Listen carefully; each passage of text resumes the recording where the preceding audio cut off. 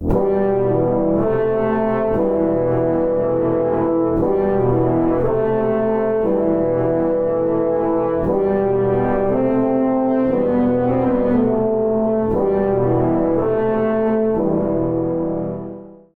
if you would, please introduce yourself, sir. Hi, I'm James Scaminaci, and I write on fourth generation warfare at a website called 4gw.dot. I'm a former senior civilian analyst. I worked for the Department of the Army, spent about 18 years a year. Not all of it for the government, but bulk of it. I spent 4 years in Bosnia on the intelligence staff of the stabilization force. I was the head of special projects, although I wasn't there continuously for 4 years, it was cumulatively for 4 years. So I saw ethnic conflict in Yugoslavia in the post-war, but I followed the war from Washington, D.C. and the Joint Task Force in Naples. So, what is fourth generation warfare? Well, fourth generation warfare was written up by William Lind in the Marine Corps Gazette back in '89, and then he did a second article in 1994. And what he argued was that it's a contest between a non-state actor and a central government in which the non-state actor could be promoting or be based on, rooted in a religion, a race, an ethnicity, and they are contesting the legitimacy of the central government. And they are attempting to switch the loyalties of the citizens of the country from the central government to the non-state actor and bring about the destruction of the central government. Using what type of methods? Okay, so it's actually a hybrid of methods, principally in the first stages, psychological warfare, manipulation of the news, manipulation of documentaries, but it also contains within it the use of terrorism and violence. And if you read William Lind's work as it progressed over time, it became increasingly violent, wanting to hang, for example, French Muslims in France, so that you'd have actually ethnic cleansing or at least mass murder. And his book, Victoria, his novel, his fourth generation warfare novel, ends in a racial civil war in America with tens of millions of deaths. When you're talking about a non-state actor manipulating the media, would this be, you're talking about social media influence campaigns? Well, when he wrote in 1989 and 1984, of course, there were no social media, but he was talking about then, the use of television, movies, documentaries, all kinds of media, anything that you could use to manipulate a population.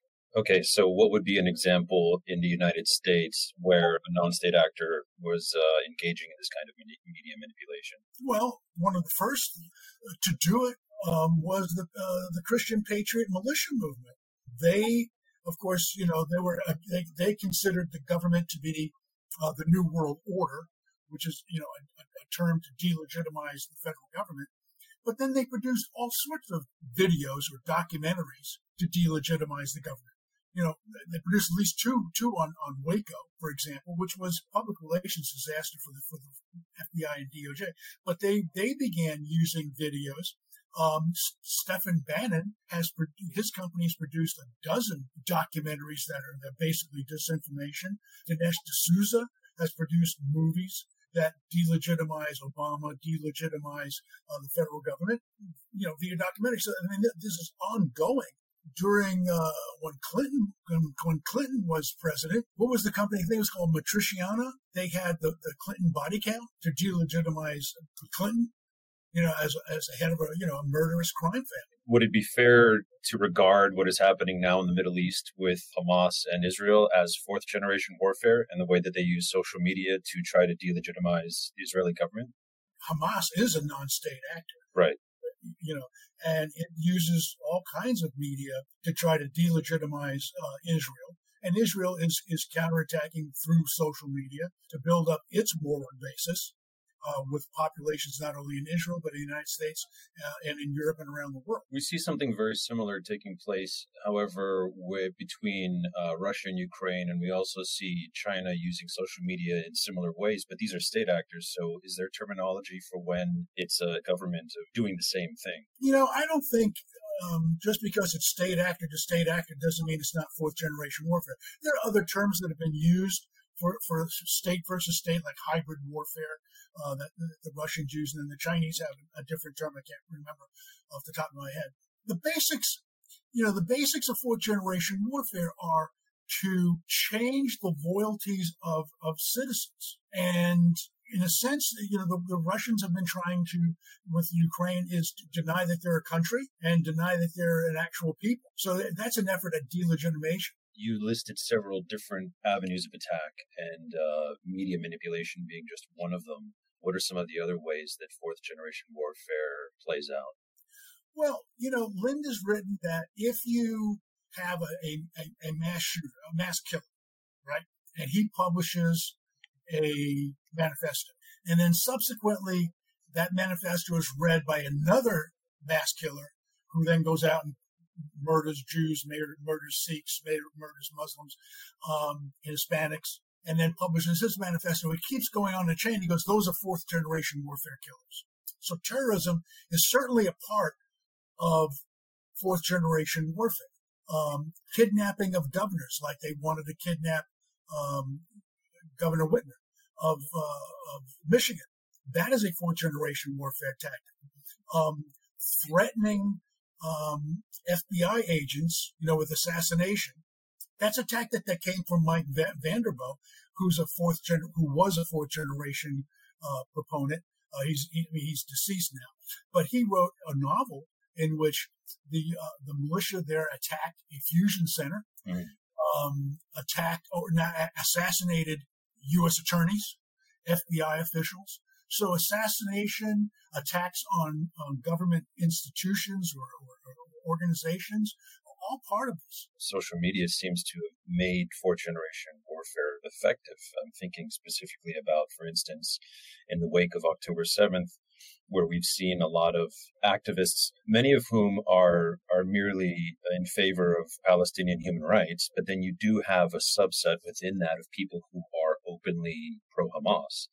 And I've seen some speculation that perhaps there's an influence here coming from TikTok, for example.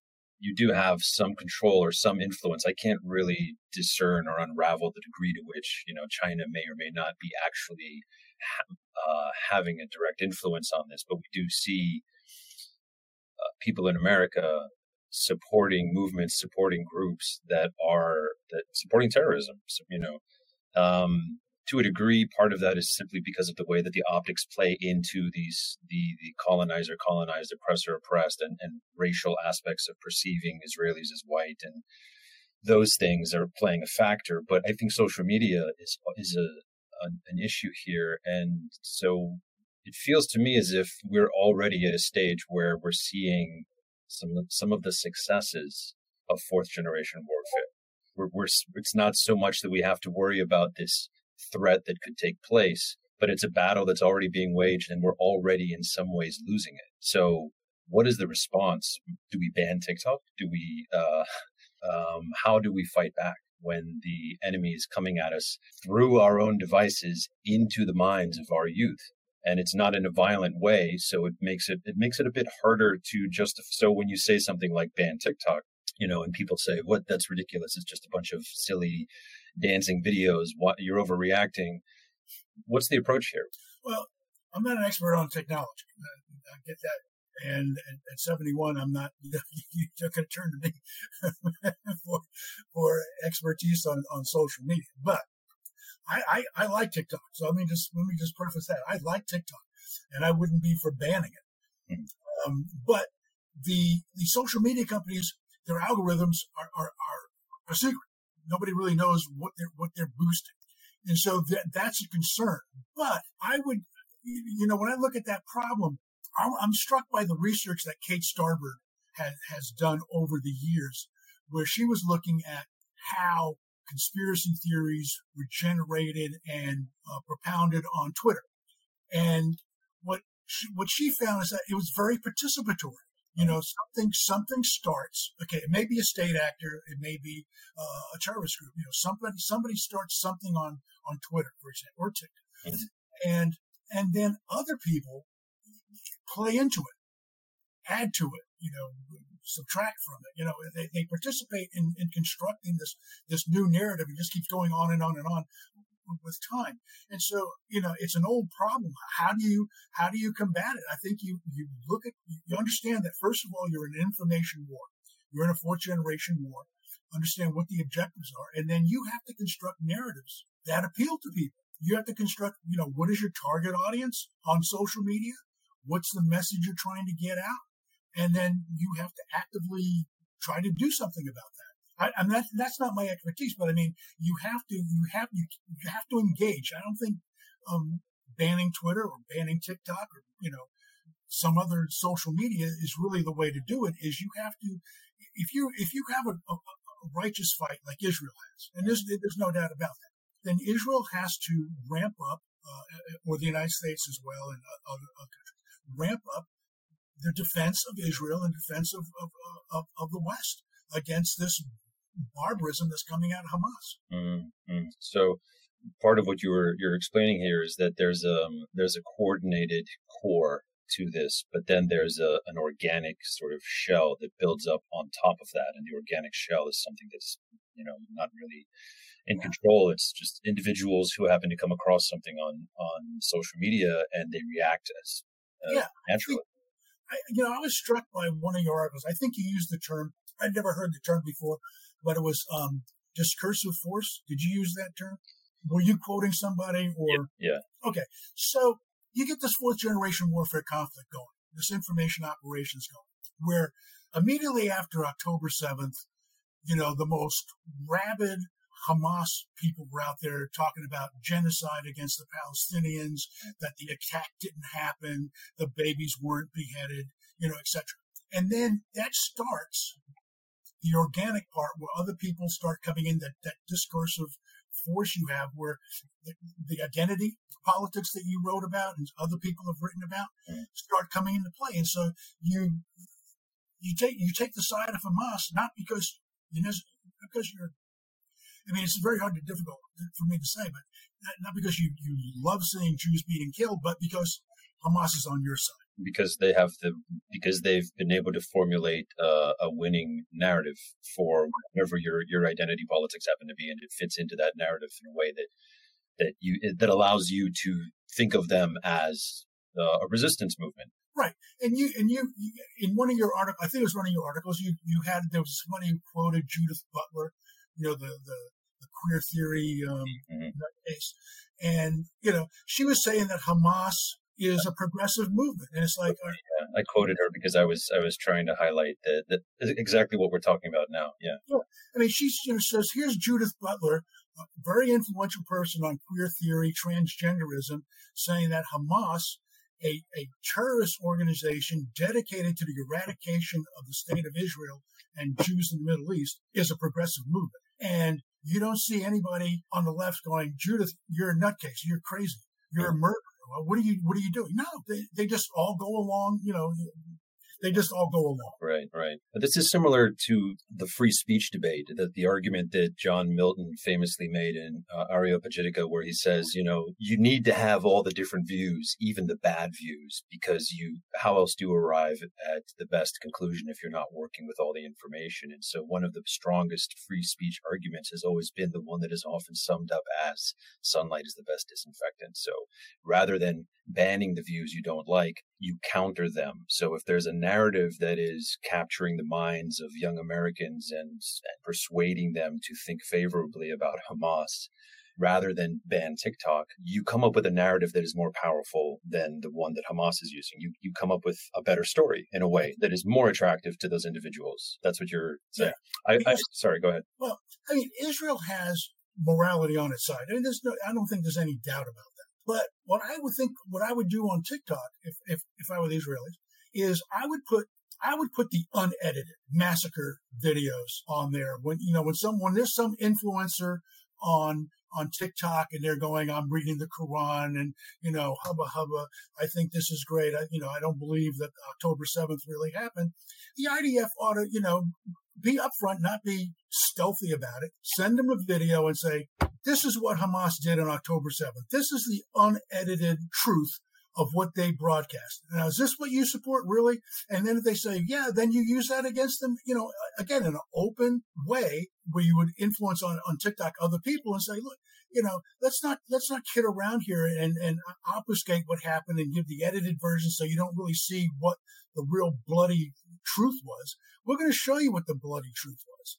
And this is what you're back. And it was like a come to Jesus moment with these people because they don't see it. It's not real to them. That's a good point. I interviewed Sergej Popovich of the Odpor movement. He made the same point. Talked about how there were just so many things under Slobodan Milosevic that were outlawed and that would get you immediately thrown into prison, and they had to come up with other ways of fighting back, and those ways could not be physical. And they ended up being essentially, I suppose, a kind of narrative warfare. It ended up being, we need to have the better story. We need to fight back and appeal to people with the narrative that we have, because we can't do it by flooding the streets and we can't do it by getting into conflict, into any kind of physical conflict where we would lose. And he was enormously successful. And Milosevic met his end as a result. And Popovich has since gone on to train other groups in other parts of the world, including Ukraine, which I think has used, perhaps we would call it meme warfare, to great effect in capturing Western attention and support in ways that were incredibly powerful. And to your point, I think part of what they did that was so, at least for me, that was so powerful was being exposed to images and to videos that are undeniably horrible, and you don't even have to add any context, or you don't have to explain. You just show people that this is what's happening. There was sort of an inflection point among some of my friends who were either on the fence or, maybe they were debating some of the small, and then they saw some of these videos, and it was almost kind of like that moment in American history where our exposure through the media in Vietnam for the first time, seeing war, seeing it, what it really was, and having all of those sort of glorious ideas about those Hollywood images in our mind of the glory of war, and it's all just swept away. And you see what up until that point in history only soldiers knew. Mm-hmm. And then people back home in their living rooms saw it. And people have argued that that was the undoing of our presence in Vietnam, because the public was like, what is this? We have to get out of this. And that there was a shift like that with Ukraine, where these videos were coming out, images were coming out, people saw this, and then they just, there's just nothing. There are no counter images coming out of Russia, obviously. This isn't taking place in Russia. And so for some of my friends who were on the fence, they were no longer on the fence once they saw that. But then you have the issue of the manipulation of videos that we now have to contend with, and deep fakes, and the ability to have a video of Obama saying things on film that he never said. And his lips are perfectly in sync with the word. Now I've even seen there's a new technology where you can record yourself, and then you can have yourself speaking a language that you don't speak, and your lips will be synced to the words. So the levels, the sophistication of digital warfare and fourth generation warfare are reaching levels now where you have to almost be an expert to navigate through this stuff. And even as a journalist with some training in fact checking, I find it, if you show me a video of someone saying something, I don't know how to determine whether or not that's authentic. And my inability to authenticate, usually what I end up having to do is rely on the analysis of other people who specialize in this type of thing. So the terrain is getting very messy very quickly. And for people who are, let's say you're a 17-year-old high schooler who gets a lot of your news from TikTok, I think you don't even stand a chance. You're at the whim of whatever information is being fed to you. Well, I agree with you. And I look at, there's some videos, I probably have shared stuff that wasn't true, although, I try to be as careful as I can. Mm. But I look at like who reposted it on Twitter. If Malcolm Nance reposted it or Annie Applebaum reposted it or, somebody who's credible. Mm-hmm. Then I say, well, they have a little bit more expertise than I do. So yeah, I'm willing to share that. And then there's guys I share that I read through what they've said and go to other posts and I go, well, the guy seems to know what he's talking about. And I'll share that. But yeah, it's a very difficult time. But you know what the IDF could do is like, I watch the IDF briefings that they do on Twitter, and they're very informative and they're very factual. But I'm 71 and I come out of military intelligence, so I'm listening to a military briefer. It's going to resonate with me. If I'm a 17-year-old kid, maybe a 17-year-old Jewish girl from Israel talking to you on TikTok would be far better than an IDF spokesman. But I haven't seen that, or I'm not aware that the IDF has recruited, a young generation of Israelis to go on TikTok, go on Facebook, go on wherever it is that you got to go and engage in conversations with people. Hi, I'm from Israel and this is what's going on and blah, blah, blah. And, and wage it that way. Some Twitter spaces or something like that. I don't know if the IDF is involved, but what I have seen, and more than one of these, I have no idea how many there are out there, but what I've seen is Israelis of color putting out videos, because part of the narrative is, well, you have these white settler colonists and then the Palestinians are people of color, and that sets up a particular type of narrative that resonates with Americans who tend to frame a lot of issues in terms of black and white, or people of color and white people. And I've seen a lot of videos, I would say less than a dozen, but maybe more than 5. And they are Israeli. They've all been Israeli women of color explaining their experience and their life and the fact that, hi, I'm Israeli. I'm not white. One of them was in the IDF and she's got her uniform on and she's explaining, her pride in her country and her love of her grandparents and how her family came to Israel. And then she goes into a conversation about what happened on October 7th. And it's quite interesting to hear it from her perspective. And she's black. She's some of the videos have been people who appear to be Middle Eastern. This young woman is black. And that's something that, as someone who lived in Israel, was not surprising to me. Israel is one of the most ethnically diverse countries in the world, but I think it would be very surprising for a lot of people to see a black Israeli who don't know anything about Israel. And you're right. That is exactly the kind of thing that would help. I think I saw the same video. I think she was a major in the IDF, black woman, and that was really good. And then there was a Bedouin woman. I didn't see that. I saw a Bedouin woman talking about her experiences. And that's, and I can't remember the year it was, but I thought it might have been in the 90s. I mean, I'm hazy about what decade it was, but something like 25,000 Ethiopian Jews emigrated into Israel at one point. It was like a mass migration for some reason. And so Israel's very diverse, and it does play in, and they're very smart. It does play into that whole narrative that the left has, that Israel is this white colonial settler oppressors and the Palestinians are people of color. And then, no, you look at Israel and you go, well, no, half of them actually you can't distinguish from Palestinians because they emigrated, or they actually were ethnically cleansed from Iraq, Egypt, Syria in 1948 and afterwards.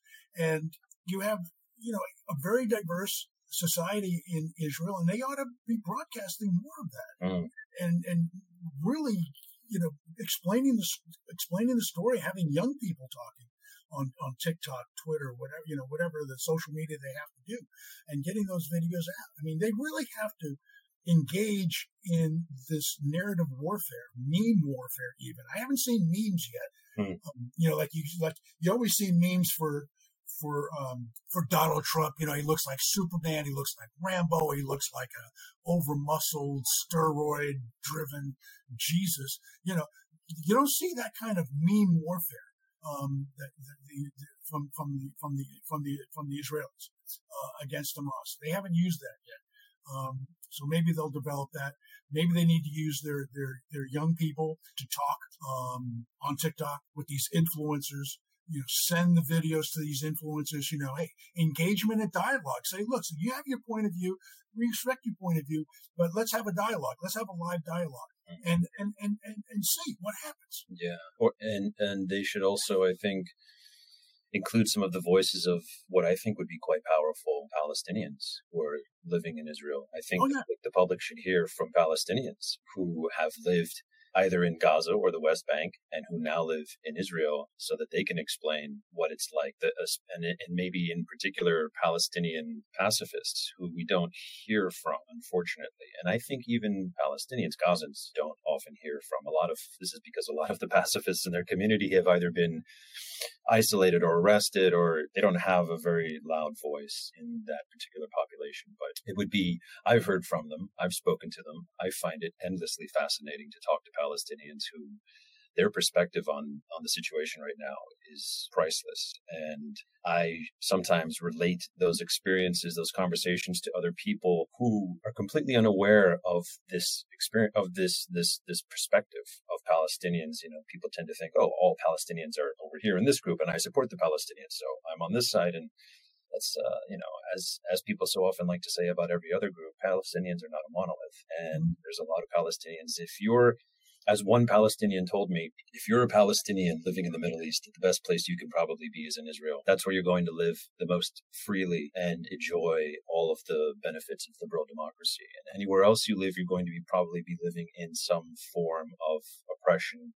Palestinians who live I believe in Jordan for generations, still do not have the access to citizenship. It's not difficult to obtain citizenship if you move to Israel. And Palestinians in Gaza, they're living under Hamas. So if you're a woman, if you're gay, or just if you have opinions that don't line up, any of these things, if you're an atheist, your life is going to be horrific if you have a life. So, let's turn the page to the United States and talk about you mentioned earlier Christian right. I'd like to hear more about that and the Christian right's fourth generation warfare in America and the Apostolic Reform Church. Who are they? Well, the New Apostolic Reformation was formulated by C. Peter Wagner, and then he created a number of movement institutions around him regarding prophets and apostles.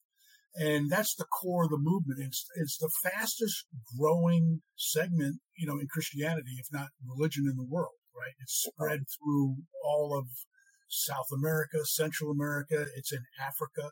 I'm not aware of what's going on in Asia, but I know that it's certainly been battling the Catholic Church in South America and Central America for dominance. And they have their roots into Africa. So it's a global movement, and it has a unique doctrine, which basically is a amped up version of Christian Reconstructionism, and they call it the Seven Mountains Mandate. And it's a totalitarian, authoritarian ideology. And what it says is that Christians of a certain sort, obviously very, not in a religious evangelical sense, but, a very conservative, patriarchal, America First, MAGA types, are entitled to rule the seven mountains or institutions of society, like government, family, church, media, business, etc. And everyone else is a second-class citizen. And Wagner came up with the idea of spiritual warfare, spiritual mapping, where people would go out in cities and map out where the demons were, focus their attention on. So it's an authoritarian movement. It's Christian nationalism. It's everybody who's not of a particular type of Christian is going to be in a second class or third class status in this country. And it's married itself up to Trump. There's a transaction between the two. Obviously, he's not Christian, but they see him as a powerful Cyrus figure that God uses as immoral king to do moral things, right? And that's what they see Trump. And Bannon, from a different perspective, sees Trump as a blunt instrument to deconstruct the administrative state, which is another way of saying to destroy the bureaucracy, destroy the rule of law. So they all get along. They come at it from different, maybe ideological rhetoric, if you will, but they're all going in the same direction. We're going to live in a fascist, Christian, authoritarian, totalitarian state. Mm. And for listeners, this is something that you lay out in your book, The Christian Right's Fourth Generation War in America. Yes. And what I talked about, I'm not going to go over the whole thing, but what I talked about was they had a drive for power and domination. Now, they call it dominionism, right? But I called it domination because that's what it's about. Yeah, and the first chapter I wrote was the epistemological break with reality. I wrote that in 2013, in which that whole movement has broken with reality. They have a completely alternative universe of facts. They have a completely different alternative theory of America, that the separation of church and state is a hoax. And they have David Barton and other people these pseudo-historians writing pseudo-histories to prove this point that is absolutely absurd. In that chapter, the first chapter, The Christian Right's Epistemological Break with Reality, you talk about John Boyd. Who is John Boyd? Okay, John Boyd was probably America's premier military strategist. He was an Air Force colonel, fighter pilot. He studied war intensely. He gave briefings to the Marine Corps, to anybody in the Pentagon who would listen to him for 5, 6, 7, 18 hours. His briefings went on for like 2 days sometimes. He was a genius at this.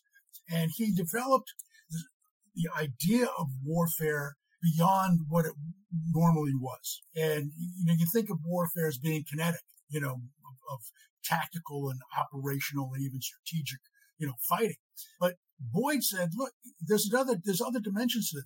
There's the mental dimension to it, and there's the moral dimension to it. There's moral conflict.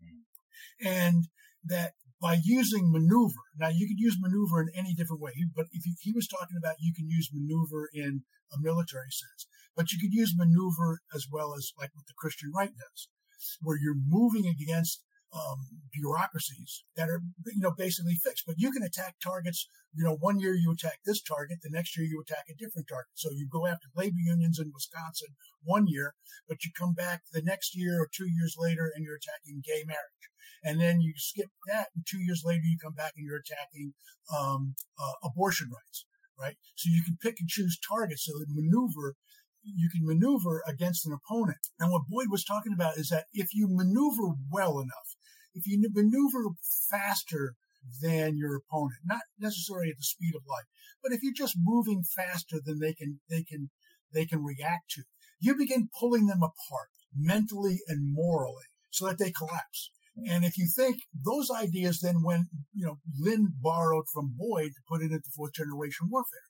If you can maneuver, if you can manipulate images and force people to weaken their attachment, their loyalty to the federal government, that federal government can collapse and people no longer believe in it. You talk about, watching the war in Vietnam on your television sets. I was that age, okay, when I saw Walter Cronkite one night give his closing talk. And he never gave a closing talk. He usually just, good night, blah, blah, blah.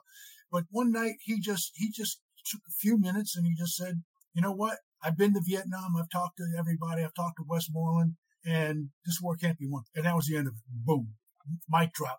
Yeah. And, that was, people had seen it. And then, you go back into the history and they talk about the credibility gap of the Pentagon, the credibility gap of the Johnson administration. And that's what happens. Mm-hmm. The government didn't fall, but Johnson decided he wasn't going to seek re-election. Nixon rode the peace movement, even though he was a conservative. He rode the peace movement into the White House. So it's a complicated topic, but Boyd was talking about a movement, a movement. And he has not chapter because he never wrote a book. He has a briefings of about, I don't know how many slides, 200 slides. So in one of the slides he's talking about, he was an admirer of the tacticians of the Leninists and the Maoists, of how do where they would go into a village and they would talk about the capitalist class there owning the land and cheating the peasants and whatever. And Boyd said, well, how do you fight this? He said, well, you have to be not corrupt. You have to be not corrupt. He says, if you can't be not corrupt, if you can't solve the problems of the peasants, you might as well flee the country. All right. So it was maneuver warfare, but as I'm pointing to my head, the battle is in your mind. The battle is to win your feelings, to win your loyalty, to win the ideas. And then whatever central government there is, once you transfer the loyalty, where you think I'm a Christian first and a conservative second and an American third, the United States is losing that battle. Mm-hmm. You also describe a kind of a confluence between the Christian right and the powers that be in Russia because of certain issues that overlap in their interests. One of them being anti-LGBT sentiment. I saw that there's a new initiative that's being considered in Russia that went out this week. I don't think it's confirmed yet, but that when foreigners go to Russia, they'll be asked to sign a loyalty pledge, which means that they're agreeing that they're not going to criticize Russia's actions in Ukraine. They're also not going to say anything positive about LGBT individuals, suggesting to me that those are the two biggest issues. Obviously, the first one, I understand that that's the biggest issue for Russia currently, but I didn't expect to see the LGBT issue to be one of the two things that it would care about, right? Maybe it could be like, I don't know, don't criticize the war in Ukraine, don't criticize Putin. But it wasn't. I thought that was fascinating. And obviously, this focus is something that appeals to the Christian right, that they also see as central. When I lived in China many moons ago, I ran across a group of people who I didn't know. They were very cagey about who they were, what their particular denomination was, but they were missionaries, and they told me that they were doing spiritual warfare. So when you mentioned that earlier, I thought, were they members? They told me about, they were in China, and so they phrased it as, they said, well, we do kung fu. And I said, oh, that's wonderful. I'm here, and part of what I do, I'm studying kung fu styles. I'm interested in martial arts. And they said, no, it's not physical. We do spiritual kung fu, fighting demons. And I thought, oh, that's interesting. What do you mean by demons? No, literal demons. We're talking about, there's some people that you see, they're not really people. They look like people. They're actually demons. And so I'm asking them, what does this spiritual warfare look like? What kind of moves do you do? What is this prayer? Essentially what it came down to is that, yes, they have certain prayers, certain, I don't know, incantations or things that they say to combat demons who they determine to be demons based on things such as, could be, how the person behaves or dresses, or they might express support in a particular belief or what have you. Sounds to me like I might have run into a couple of these Apostolic Reformation individuals, and perhaps that's what they were. Yeah, they're probably non-denominational Christians that were part of the movement of the New Apostolic Reformation. Yeah. So that's part of what they do is spiritual warfare, It's not all praying. It's not all praying. You see, when they go on spiritual mapping, what is spiritual mapping? You're mapping, so you're putting a location on a map. This is a demonic stronghold. Now, you could call it demonic stronghold, but it might be Democratic Party headquarters in the city. Okay? So they're mapping out where, what their target set is. Right? You have to go, I think, one step further. But I want to bring you back to when you said, what the Russians were doing with the LGBT and all that. Now, William Lynn was employed by Paul Weyrich. Okay, he was the head of the Free Congress Foundation, and Paul Weyrich is one of like the 4 or 5 guys who created the Christian right back in the 1970s. By 1980, it's you can see the Christian right. Okay, you have the moral majority as the public face, and then you have all the organizations in Washington, D.C. But what is it, 1987, I think, the Berlin Wall falls, right? Okay. So Christian right's been in existence 7 years. Paul Weyrich is one of the poobahs of the Christian right. He makes over 50 trips to Russia, all right? Over 50 trips. Now, I don't know how many trips William Lynn made or didn't make. I have no idea. But Paul Weyrich is Lynn's boss. And The KGB, obviously, because they're talking to Russian Orthodox priests who are all KGB guys. They're either in the KGB or they're run by the KGB. And the KGB is taking them all in, listening to them, how they speak, what their values are, blah, blah, blah, and getting to know them on a very good basis. Now, I don't know what other basis there is, but if you interact with somebody 50 times over 20 years, you get to know their ins and outs of what their thinking is. Mm-hmm. And then you consider it with a whole group of people who come, the World Congress Foundation, World Family Conference that goes to Russia and goes to other capitals in Europe. So the Russians are playing a very strong influence game with the Christian right. And what they come out with, of course, is that, and they have their own reasons for it as well. I mean, there's some legitimate reasons for wanting to get the birth rate in Russia up because, their birth rate is declining because they drink too much and whatever. So they come out against abortion, and then they come out against gay rights. And then he starts making the case that, the West is immoral. But he's not saying anything that Jerry Falwell didn't say, Jerry Falwell on 9/11 goes, well, the reason why Al Qaeda attacked the Twin Towers is because you have abortion rights, feminists, and gays. Well, blame the victim.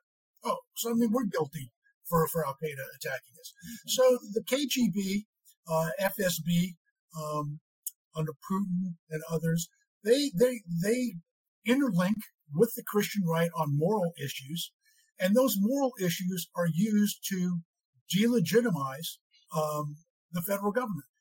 For example, I have a good friend. I'm not going to say who he is, but I have a good friend, and to him, the most important issue is opposing abortion, and it's a legitimate issue. It's a legitimate issue, and it's a legitimate viewpoint.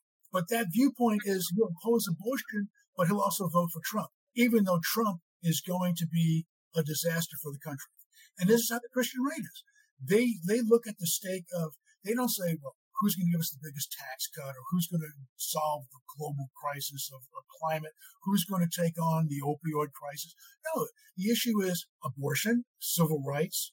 The issue is critical race theory. The issue is gays or transgenderism. And that becomes the most important issue facing the country, not foreign policy, not climate change, not the economy, not the economy, not how do we compete with China in the 21st century? Mm-hmm. Well, that's, the answer to that question is partly you have to have a green economy. What do you say about the theory that, as I've heard it put, that the Christian right or Christians, the Christian community, didn't really care that much about abortion once upon a time, and that this is actually something that was put together by people like Jerry Falwell and others, not because they had a deep-seated opposition to abortion, but because because it was a unifying issue.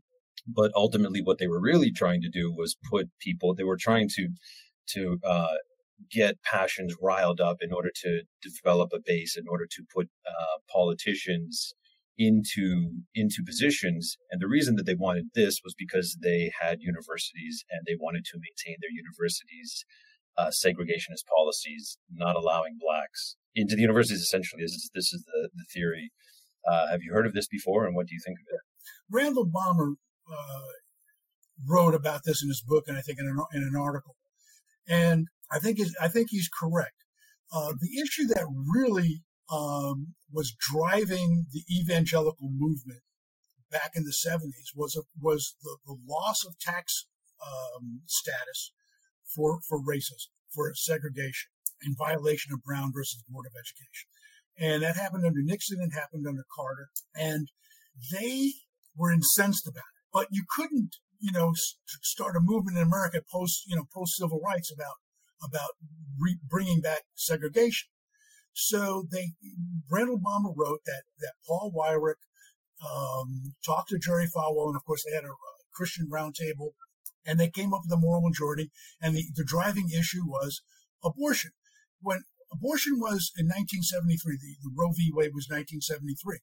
By 1980 is when the moral majority comes into view, into existence.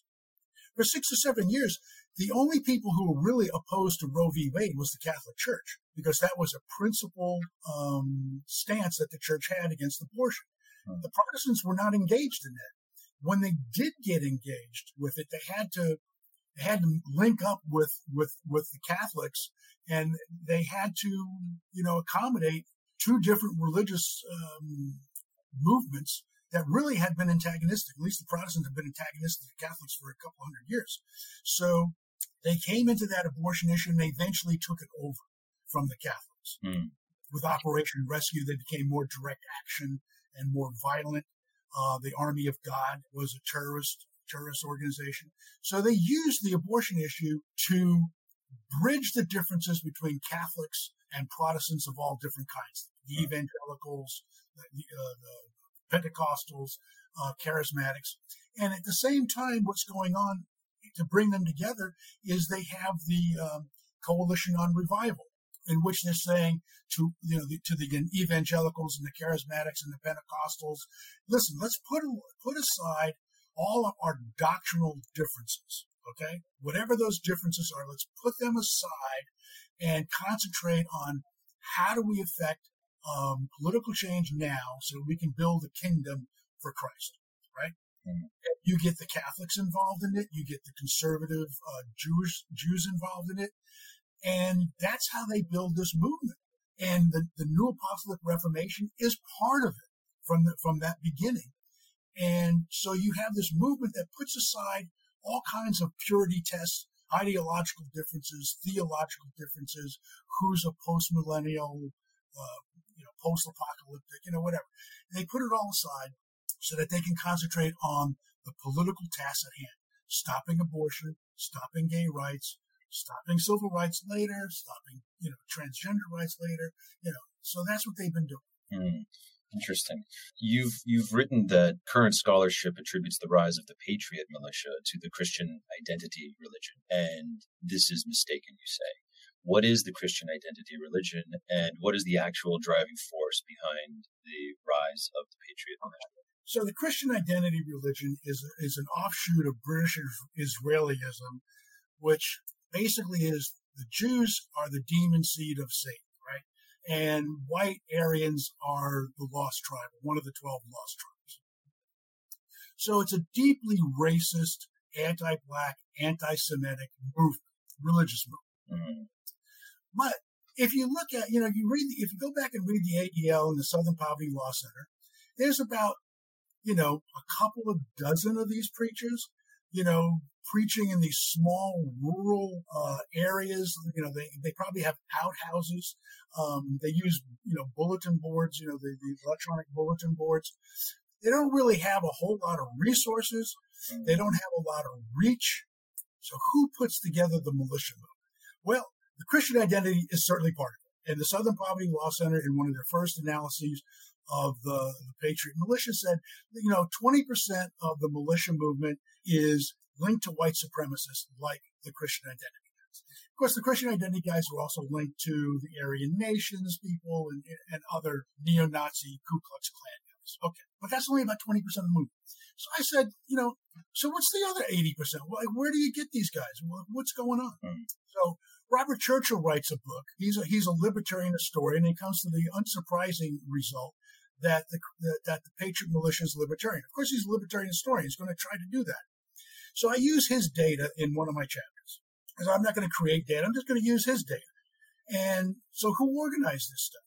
And you get Baptist preachers going out, Greg Olson, the guys from the Michigan militia, guys from the Montana militia. Now, the Montana militia, some of them, are Christian identity guys, but not all. But when you look at who goes out and organizes, it's really the Christian right. Who has a plan for the Patriot militia? It's certainly not the Christian identity guys. It's the Christian right. In 1989, they're talking about having nationwide county militias in churches as part of the Coalition on Revival. 1989, William Lind is writing about the first article on fourth generation warfare, and he lays out the principles of fourth generation warfare for a non-state actor. And I looked at those principles, and then mapped them onto the 1990s Patriot Militia movement. And that's what they were. That's where they got the plan. So who comes, there's an Estes Park meeting, I think, in 1990. Could have been 91, but I think it's 1990. So there's 160 guys show up. 157 of them are from the Christian identity white supremacist movement. 3 of them are from the Christian right. So you think, oh, well, the Christian identity has much more influence. But who are the 3 guys? Well, one's Pratt from the Gun Owners of America, right? Another guy was a former member of the Christian Coalition, I think, or Moral Majority, something like that. Mm-hmm. So these guys come from representing major organizations of the Christian right. If they come and they agree, they're going to do a militia movement. Now, the funny thing, as I said in my chapter, is, here's all these guys, they come together, all these Christian identity guys come together, they're going to do a movement, and for 2 years, nothing really happens. And then all of a sudden, the movement explodes. So what's going on? Well, obviously, the people with resources were the Christian right. And the Constitution Party is forming up nationwide. The Wisconsin Constitution Party is the one leading the charge to form these militias. And all of a sudden, there's militias everywhere. And you have Baptist preachers going out and forming militias. And then you look at the first manual of the Patriot Militia movement, and it's about abortion, surprise, surprise.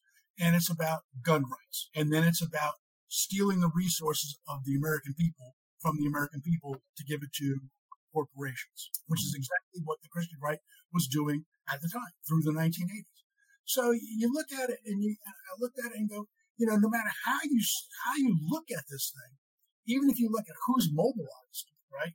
I would use the Pew typologies. Libertarians are a minority in these Pew typologies. But what is a majority is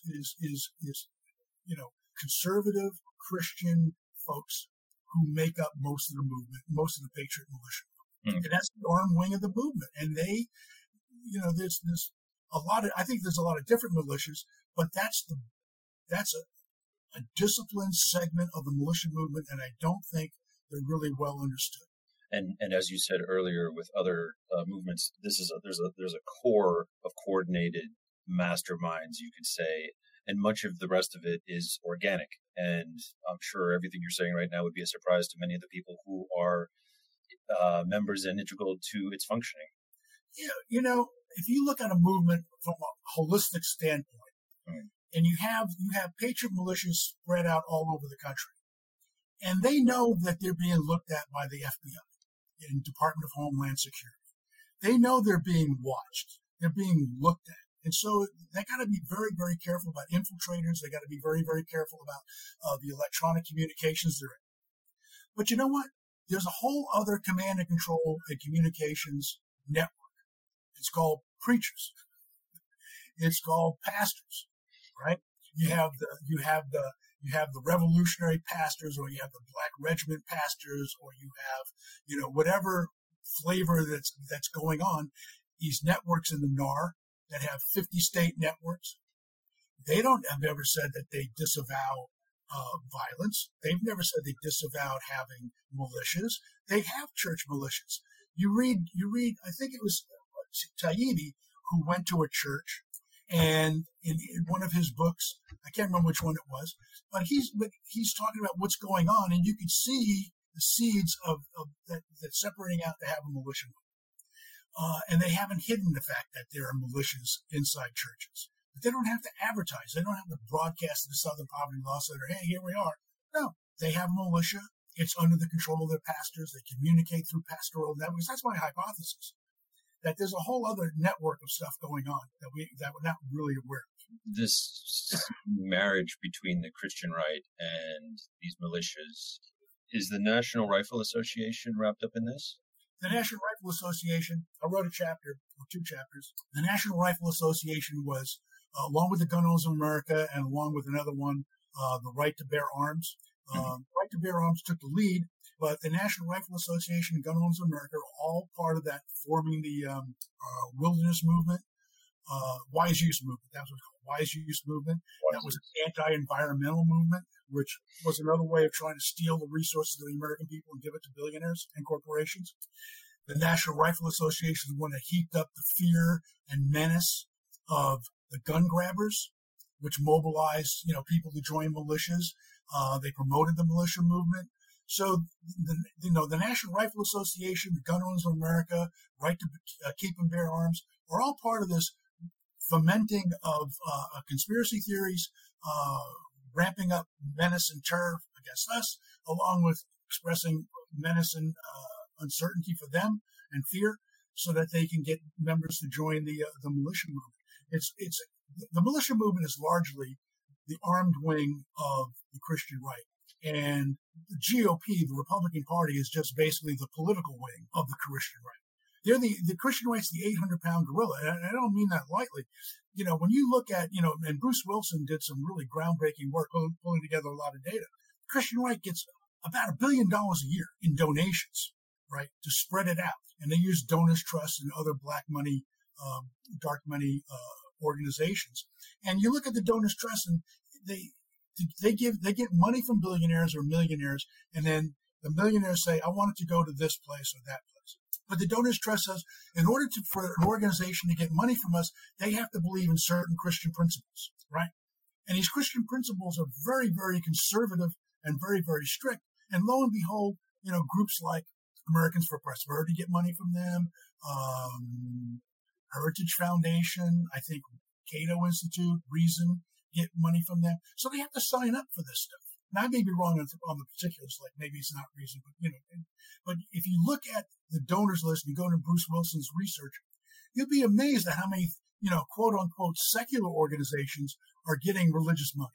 And when you're getting funded $800 million to $1 billion a year, and you go to a meeting in Estes Park to form a militia movement, and you're representing a movement with $800 million a year, and all they have is outhouses, you know who's running the show. You have a chapter in your book titled The War on Science. I'd be fascinated to know how the war on science fits into this. The war on science has, I think, two main sources. Mm-hmm. And one, everybody, if you read the literature on, they always blame English professors and, coming out of academia. But I just put that aside and say, the first war on science came from corporations. It came from the tobacco industry, and it came from the oil industry, and they were attacking the science, environmental science, and the science about cigarette smoking. And they were the ones who were confusing people with what they called junk science. That is, real science was junk science. So they were delegitimizing actual science and instead putting forth what they needed to maintain their profits, whether it's for cigarettes or for fossil fuels. Well, the second part of it was the Christian right signs up to this. Now, the Christian right is signing up to the war on science because its first beef was on evolution. So they opposed evolution, and they opposed the teaching of evolution in schools. And so they had to create their own science, and they marry up with the wise use movement, which is part of the Christian right. The wise use movement was formed by the Christian right. And so you get this, synergy of corporations, carbon-based corporations, cigarette corporations, wise use movement, patriot militia, Christian right, all coming together to oppose the science. And evolution was one. I think they used gay rights, the science of gay rights against it. That was the second one. So, there's two main sources to that. So the Christian right then takes on this war on science in a sense that, strangely, I think we've now reached a point in America where, when I was younger, this used to be one of the issues that I used to lovingly debate with my much more conservative friends. And the science issue would always come up. And it was one to which they had no solid response because it's undeniably true. And then also there were no examples of the left doing any such thing. I think we've now reached the point where that's no longer the case. And we have opposition to science across the political spectrum that I see, unfortunately, as it's been famously put, we are in a post-truth era, unfortunately. And as you and I have been discussing, the information warfare. Another chapter in your book is titled The Roots of Biblical Capitalism. Is this a reference to prosperity theology? In part, that's part of it. But, one of the things they did was Gary North was a Christian Reconstructionist strategist, a premier Christian Reconstructionist strategist. His father-in-law was Rousas Rossaduni, who was the founder of Christian Reconstructionists. Now, Christian Reconstructionist simply is, we're going to reconstruct America along biblical line. And if you don't believe in our version of the Bible, you're going to be a second or third class citizen. Okay. Now that turns into Seven Mountains mandate. So Gary North, he wants to delegitimize, along with the libertarians like Ron Paul and the other idiots, the Federal Reserve System. So they go after delegitimizing the Federal Reserve System by calling it, fiat money. And they, for the last 40 years or so, 50 years, have been touting that hyperinflation is just around the corner. Mm-hmm. And that's their way of delegitimizing the federal government, using that issue of biblical money or a biblical worldview on capitalism, which is a very libertarian notion, right? And that's so the roots of biblical capitalism is this marriage of libertarian economics for the benefit of billionaires and corporations with a modicum of biblical justification for it. I mean, when you read Gary North, he writes hundreds of pages, but he only uses like one verse out of the Bible for the whole thing is, honest weights and measures. He constructs the whole thing out of one little simple thing. And it's like he ignores, even though he's an economist, he ignores the fact that capitalism is really structured by governments. Mm. The law of contracts is structured by the government. How markets work is structured by the government. The transportation system for capitalism is basically constructed by the government. So it has very little to do with libertarianism. Libertarianism doesn't build anything. If the United States had been waiting for libertarians to build anything, we would have never built the interstate highway system. That was built by the state. That was built by the federal government. So much of what we have that is built by the government, that is what I suppose by one definition you could call socialist, is so normalized and taken for granted that I think people don't even realize, that even libertarians that I know don't even realize, like, if we went completely in this direction, all of the things that we wouldn't have anymore, or that would be privatized and wouldn't exist in the form in which they do. And I wouldn't call it socialism. I would call it more like communitarian. Okay. Community resources, that's shared by the community. Like a lot of the money for the interstate highway system came from the federal government, but it was a part, what we would call now the public-private partnership thing. But that goes back way to the, I remember reading in, like almost in grade school. So it's like that long ago. The construction of the Erie Canal was like one of the first infrastructure projects. The government paid for it, but somebody else was building it. It wasn't the government building it. So we've had this thing through history where the government and corporations, not only, not necessarily for the benefit of everybody, but, building the transcontinental railroad, building the interstate highway system, building the internet. The internet doesn't come from any of those Silicon Valley guys that basically didn't exist, right? None of them thought up the internet. That was from the Department of Defense having to have a communication system in the event of a nuclear war, right? Going to the moon wasn't the idea of any genius sitting in, Silicon Valley someplace or sitting at Harvard. No, that was President Kennedy saying, in 10 years, we're going to the moon. Now, you guys make it work at NASA. Mm. Okay? It boggles my mind when people go, well, for free market works best at what? I mean, I worked in the government and we outsourced things, right? So we outsourced some intelligence. I had to supervise a contract, a very small, little tiny contract, right? But I'm scratching my head like, the government can tell me I'm in Bosnia. The government can tell me, hey, we'll pay you, if you work overtime, we'll pay you for 15, 16, 17 hours, right? And whatever the government asks me to do, I do. I don't look at my contract and say, well, that's not in the terms of work. It's the government says, no, we want you to do this. I go, yes, sir. Got it. Boom. I'm off doing it. I have contractors working for me. I got to look at, is it in the term of work? Well, that's an interpretive thing. Then you look at the contract and you go, well, they get paid my salary. And then the corporation gets paid like 20, 25%. How are they saving the government money? This whole thing has been, an absolute lie spread to the American people that somehow outsourcing services from the government saves the taxpayers' money. It's impossible. You're paying people good wages, and then you're putting a surcharge on top of it. So your third book is on the Tea Party movement, correct? Well, that was the first stuff I actually wrote. Okay. Was on the Tea Party movement, and it was on a website, Political Chile. the website, because it attacked Ron Paul. The website got destroyed, presumably by people who wanted to defend Ron Paul, but I don't know that.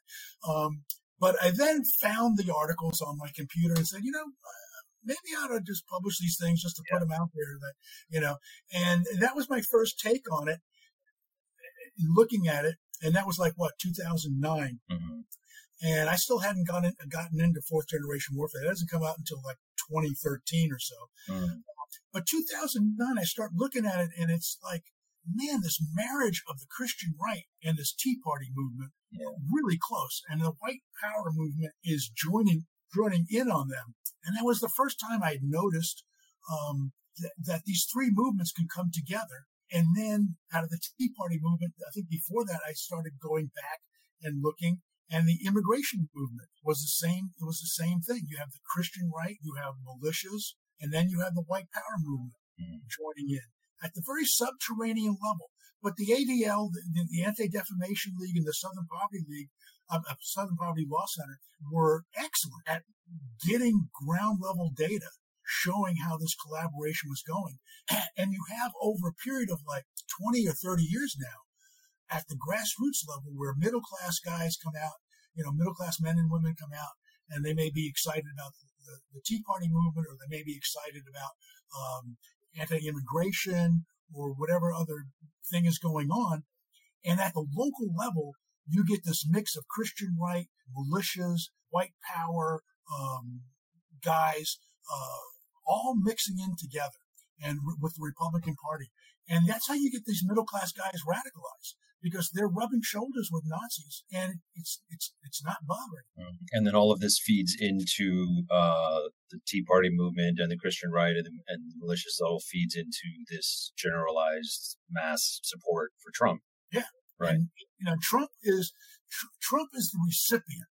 Now he has his own genius about how does he appeal to people. Right. And he has the genius of how he talks. And I think Jennifer Mercia has a book on his rhetoric. And Nelson has a book on how the Christian right came in to supporting him. But he has a genius for pulling all these strands together, because he had people looking at this movement, when he was first running. And he has guys like Roger Stone who are plugged into this movement deeply. And he's able to pull all these different strands together and give them what they want. He's a very transactional guy. And he just basically goes to the Christian right. So what do you want? You want abortion? You got it. You want judges that will overturn abortion? You got it. Whatever you want, you got it. Libertarians, what do you want? You want no tax? Okay, you got no taxes. We'll reduce the corporate red tape, whatever the thing it is. He's a very transactional guy, but he's also an authoritarian fascist. Would it be fair to say, this is a popular theory, I'm certainly not the first one to say it, that the evangelicals or the Christian right, there's so many things from the perspective of a Christian, there would be so many things about Trump not to like, and yet they embrace him simply because he promised them abortion? Is that a fair summary? Well, remember, what they're about is power and domination. That's why the second chapter I wrote about was first was the epistemological break with reality. The second chapter was their drive for power and domination. Okay, they want to run the place. Oh, so not abortion in your view? Abortion is just a tactic to use. It's just a weapon to use. The goal, the end state is they run the country. And what they found is that they had, these open primaries. There's all kinds of people running, and they couldn't decide on, who was the most Christian guy, who was the most righteous person. And then they woke up to the fact that Trump was not righteous. He wasn't Christian, but he was the strongest dude out there, and he was going to kick the butt of all the Republicans running against him. And he made them a deal. He made them an offer they couldn't refuse. Basically, you support me. Mobilize the evangelicals. You got 80% of the vote for evangelicals, and I will hand you overturning Roe v. Wade. Okay, so it wasn't the end goal for them, but it was something that they do care about very much, and they were willing to. Exactly. But remember, the goal was domination, and they got to be their, they had that President's Club or whatever they called it, advising him. They go to the White House and they all lay hands on the president, and they're all praying for him, and he's giving them a political speech, and they're, binding their loyalty. And they all, and people go, well, how could they? Because Trump is 3 times married, screwing a porn star, blah, blah, blah. How could he do it? And they come up with their own little theory. Oh, there's King Cyrus, a very immoral king. God works through him. So God is working through Trump. He's anointed Trump. He's our instrument. He's going to do the domination part for us. He's going to do our bidding, and they make a deal with him. So in Christianity, you read the Bible, you can get anything you want out of it. You want to have a justification for mass murder? You can open it up. Phillips, I can't remember the guy's, Phillips, his last name was Phillips, writes a book on the Bible. There's massacres and genocides in the Old Testament. You want a justification for genocide? You can find it. Yeah. You want a genocide for stoning people to death? You can find it. You want to marrying off your sister? You can find it. When you say domination, are you talking about they want two questions. They want a theocratic state. And second, who are they specifically? Who in the Christian right, who are the leaders or the ones that are really behind this movement that if they do want a theocratic state, or if not, then what exactly is the end goal? Well, as to what they want, I don't think they want religious rulers actually ruling the state. Mm-hmm. What they've always written about, and you can talk to Frederick Clarkson and Andre Gagne and other people, Rachel Tabachnik and Bruce Wilson. You talk to other people, Julie Ingersoll. I think what they want is that the government that's in place is doing things that they conceive of as biblical. Okay. Right? So you don't have to have a preacher in there, but Mike Johnson, the Speaker of the House, will do what they need to do. Mm-hmm. Okay? Trump, as the president, will sign whatever piece of legislation comes to him because his religious advisors tell him, hey, this is a good thing, right? So it may not necessarily be a theocracy like Iran, but everything that the government does will be filtered through a religious prism. So they don't need it to be a theocracy as long as they get everything that they want, that they would get if it were a theocracy. Exactly. Okay. Exactly. And they could, I remember once reading, they said one of the big differences between the Christian Reconstructionists and the New Apostolic Reformation was the Christian Reconstructionists want 50 different theocracies, right? 50 states, 50 different theocracies, and the NAR wants one, right? But you can see this playing out, and this is a window into their thinking, is do you really give the states the right to ban abortion or not ban abortion, like institute abortion in part of the Constitution? Mm-hmm. Or do you have a federal ban on abortion everywhere, right? And so this is playing out at the theocratic level because it's a very important philosophical point for them. Do you let the states decide, or do you do what the NAR wants and have a federal ban? And of course, the movement, that anti-abortion movement, is divided on that. But this is the conflict that's within the movement. And I've studied, movements, and when they come to power, there's a reckoning within them, right? I mean, even when Hitler came to power, there was a reckoning with the elements of the Nazi Party that he had to get rid of. Some guys, had different ideas in the SA than in the SS.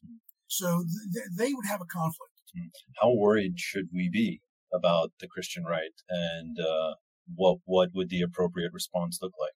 Appropriate response to the Christian right? Well, how worried should we be? How serious of a threat are we facing currently in America? And yes, what do you think? Well, they are a really dangerous threat because it is not simply a movement that's detached from violence or from politics.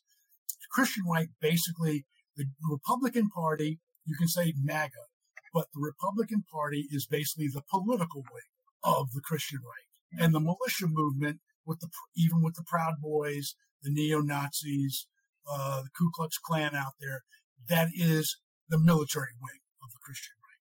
Is there a way to pull those apart? Is there a way to save the Republican Party, separate it out? And no, you don't think so? I don't see it. Because for one thing, the Christian right has an ideology, if not a theology, okay?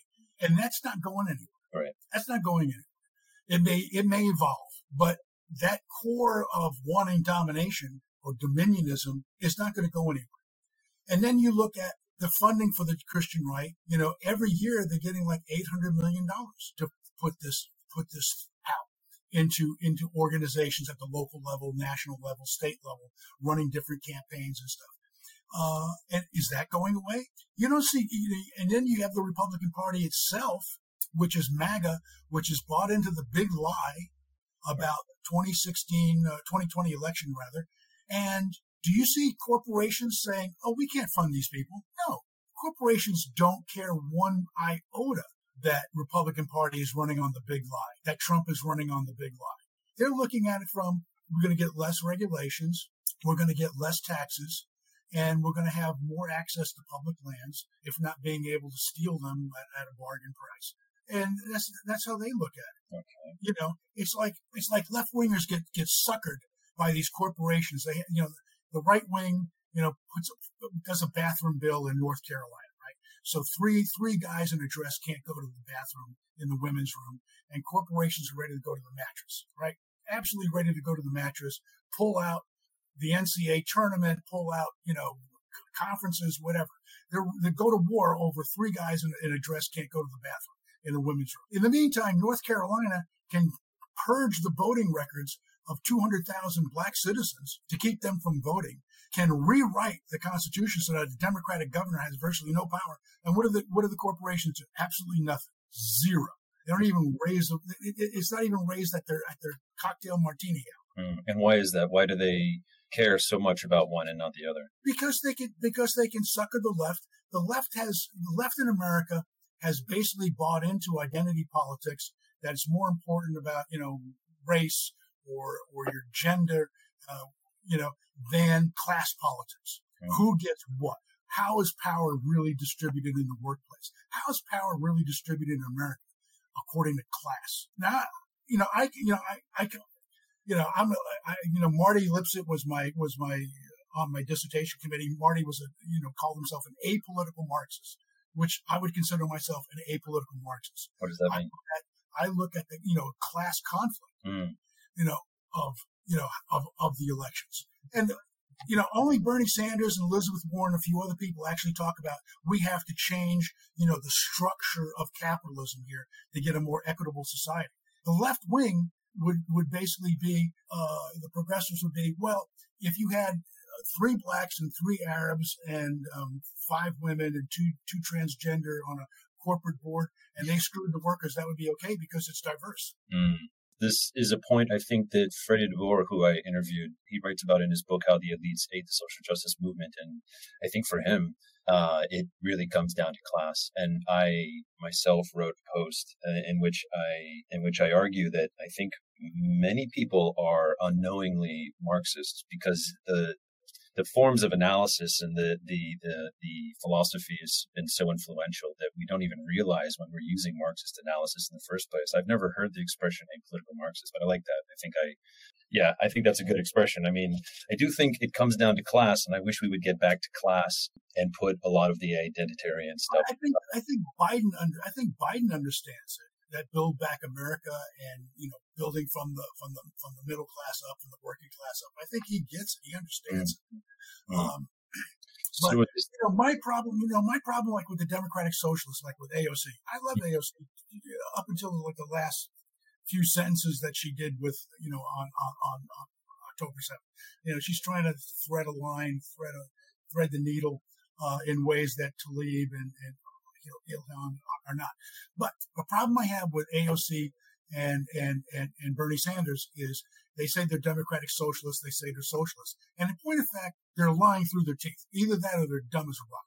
Because socialism has to do with who owns the means of production. Right. There's a capitalist class and there's a proletariat. Oh yeah, it's simplistic. But none of them are talking about changing the ownership of the means of production. I don't see AOC going to her Queens campaigning in her Queens congressional district and saying, you know what, the city of New York ought to own all the bodegas. It doesn't happen because she's not a socialist. But they have this because this is the buzzword. This is the cash. This is the sizzle on the steak sort of thing. Is they call themselves socialists, but they don't know the first thing about socialism, and they're not socialists. And they end up ruining the Democratic Party because who gets branded as socialist because the Democratic Party is social democratic. Denmark is not a socialist state. Bernie goes, well, which socialist country do you like? Oh, Denmark. Well, Denmark's not socialist. Never been socialist. It's a social democratic state. And that's what they told him. We're social democrats. And so the Democratic Party has its own problems. First with a lot of problems. That's a whole different, discussion. But one of them is they're not socialists. So why don't you quit calling yourself socialist, call yourself social democratic, and let the Democratic Party get on with what it's got to do on class analysis and drop a lot of this identity politics. Okay, so what is the response to the Christian right? What is the response to the identity politics? Okay. Is it having a better story, as we discussed before? Is it having a narrative? Okay. Yeah. Understand, the Christian rights is undertaking a fourth generation war against the federal government and the Democratic Party. It's waged at the level of moral conflict. You have to have a moral argument for the U.S. Constitution. You have to have a moral argument for the Democratic Party. You have to have a moral argument for the federal government. You have to be able to articulate the values and norms of that social political order in a moral context and raise the question of what exactly is MAGA and Trump and the Christian right trying to do morally.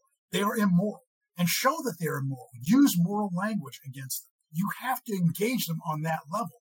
You have to recognize as you said before, the additional layers of warfare being the sort of informational and moral layers of warfare.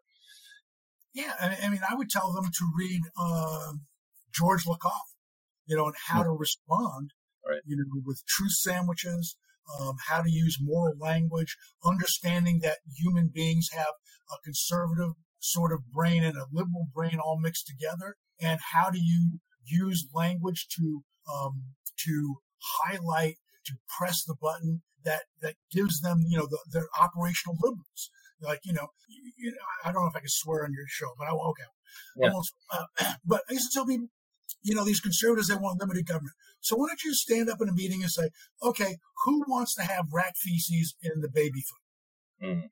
No? Mm-hmm. You don't want rat feces in your baby food? Oh, so you do want food inspectors. You do want the FDA to look at food. Oh, who wants lead poisoning in paint? Oh, so you do want OSHA to do something. Who wants carcinogenic stuff in your water you drink? Oh, you do want the EPA to regulate this stuff. Is bring it down to the concrete level. The conservatives always argue at one level of freedom. We're for freedom, we're for liberty, the overbearing, overreaching, overarching government. Democrats ought to bring it down to the level of where people actually live and operate, where they actually move through reality. What do you want in your air? What do you want in your water? What do you want in your soil? Things like that. Don't you want to have clean water for your babies? Don't you want clean food for your infants? Don't you want this?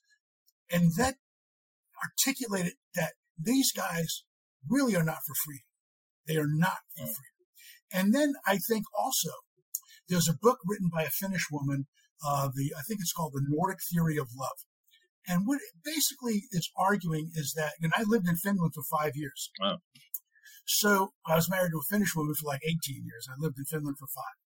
And the idea of this Nordic theory of love is that the state, basically, when you're giving money, is you're giving money to individuals to produce strong individuals who can cope with a ruthless capitalist economy.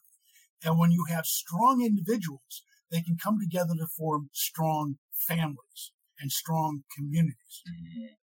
And if people are not worried about their health care, you can change jobs. You can quit your job, start another business, become an entrepreneur, because you're not worried about losing your health care because your health care is tied to your job.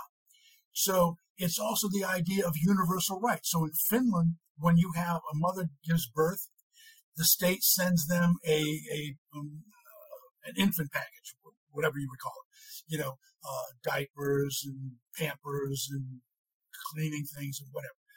Everybody gets it. It doesn't matter if you're the head of Nokia or an unemployed mother. Everybody gets the same package. It's a universal package. Nobody complains. Everybody gets it. That's why I get irritated with Hillary Clinton when she goes, well, we don't want to pay for, why should a millionaire's child get free college education?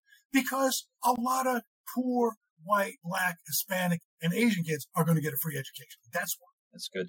I feel as if the same way in which the Republicans have become a party that talks about freedom but isn't actually about that, the left has so much of their rhetoric is about minorities of all sorts, and yet at the end of the day, they've kind of let the class issue, which is the one that really affects minorities the most, slide away.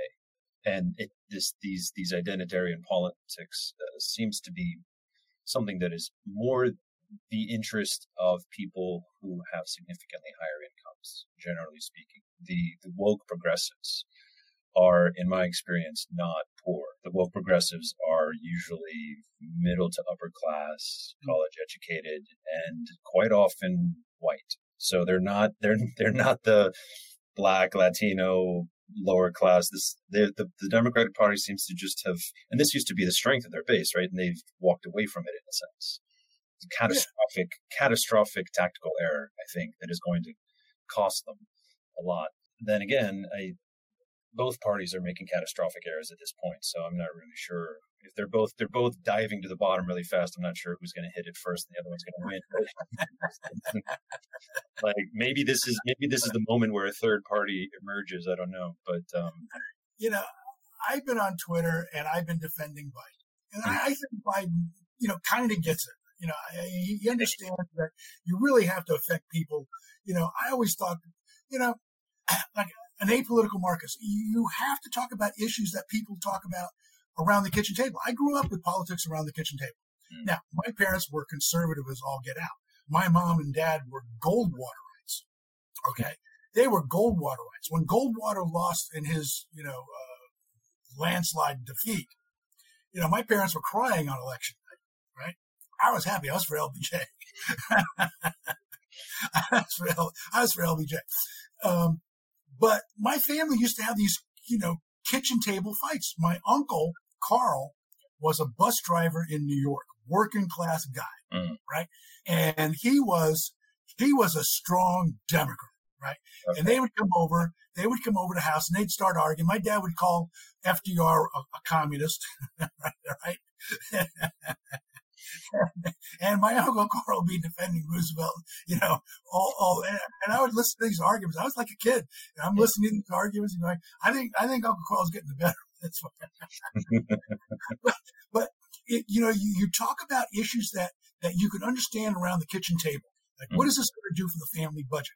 What is this going to do for the kid? My dad, it's really funny. My dad is like conservative as you can get. All right. So one day, I'm on the phone with him. I said, "Hey, Dad, I just turned 65, right? I'm getting on Medicare, right?" So I asked my dad, I said, "Hey, Dad, you've been on Medicare a long time. You like Medicare?" He goes, "Yeah, it's great." I said, "You get your own doctor?" "Yeah." I said, "Did you lose any freedom having Medicare?" He goes, "Oh, no, it's perfect." I said, "Why don't we have Medicare for all?" He goes, "Well, that'd be socialism." So then one time, I asked my dad, so I have a sister who's mentally deficient, right? So he was living in Texas, which has like no social services whatsoever. And he moves to Missouri. So I said, "Dad, so why did you move from Dallas to Missouri? What's going on?" He goes, "Well, Missouri had more social services for his daughter, right? Mm-hmm. My sister." I said, "So you do like taxes and you do like social services?" No. Mm-hmm. No. I like it when it's for me. Exactly. So, but I think Biden gets it. I think the parts of the Democratic Party get it. That you have to talk about the issues that are going to affect families in a realistic way, and you have to talk about it. And you also talk about it in a moral way. You have to address their concerns. And here again, somebody will pull my progressive card. Throw the red card at me. Whatever. But DeSantis is the governor here, and he doesn't do everything right. Believe me, he does some things right, but he's able to, however imperfectly, tap into the anxiety of middle class Floridians. Right? I was a parent at one time. I have grown kids, but I had a little girl and a little boy, right, going to public schools, and actually they were going to schools in England, and I would have been infuriated if that school was doing something behind my back and wouldn't tell me about that was affecting my kids. I would be infuriated. I would be enraged if that was going on. And that's what the Republican Party taps into. Now they do it wrong. Okay. In like 90% of the way they do it wrong, but they're tapping into a personal family relationship that parents aren't going to give up. I see. Control of their kids. Right. They don't, the way they're going about it is wrong, but what they have hit upon that is right or that is effective is that they understand, talk to families about their families, talk to people about things that they care about, talk to parents about their kids. I mean, all you have to do is look at it and like, I support gay rights. So let's put the, the thing out there. I support LGBT rights completely. Right. But when it comes to transgender rights, I don't. Because parents don't want their girls to be cheated at sports. They don't want boys walking into the little girl's room. They want control over their daughters and sons, that their son doesn't go to school, decide he wants to be Jane instead of Johnny, and the school's not going to tell him about it until it's years later. And what they find, and you can understand the rage about it, what you find is you go, okay, so I want to take my kid to a psychologist. Mm-hmm. All the psychologists have signed up to the Warpath nonsense, right? So then you go, well, let me talk to the supervisor of schools. He's bought into the whole thing. Let me talk to my state representative who's a Democrat. Well, he or she is bought into the whole thing. Let me talk to my representative in Congress. He's bought into the whole thing. Let me talk to the president of the United States. He's bought into the whole thing. And it's like nobody in this party will even listen to you about, I want control of my kids, until the Republicans come along and say, yeah, we'll give you control of your kids. And then they execute it in ways that are just mind-bogglingly bad. Right. But I bet many parents don't care that it may not be executed. Right. Because at the end of the day, yeah, exactly. At the end of the day, I'm going to have control of my kids. Right. Fourth generation warfare. Okay. Interesting. So, and then again, the left, when you talk about the left having problems, the transgenders come along and they go, trans woman is a woman. Right? I think that's what it is. Mm-hmm. And so a man can simply declare himself a woman, which means ignore all the biological science. So here's a political party, and this is where they lose again. I mean, they give the Republicans so much ammunition, it's unbelievable. So here's a party that says on climate change, which nobody can understand because you have to have about 50 different disciplines running all these different models. Trust the science on climate change, which nobody understands unless you're a PhD in climate change, climate science, some kind of science. Nobody understands what it is. So they go, trust the scientists on that. Okay, and they go, okay, fine. So what's a woman? Well, I don't know. Trust the science on that. Like, what? You don't trust the science? You don't trust biology? So they get into these traps they make for themselves because they adopt positions that are idiotic. Yeah. I know that's a bummer. And somebody will take my progressive card away or my Democratic card away or something. Yeah. So thank you so much for your time. Fascinating conversation. Appreciate it.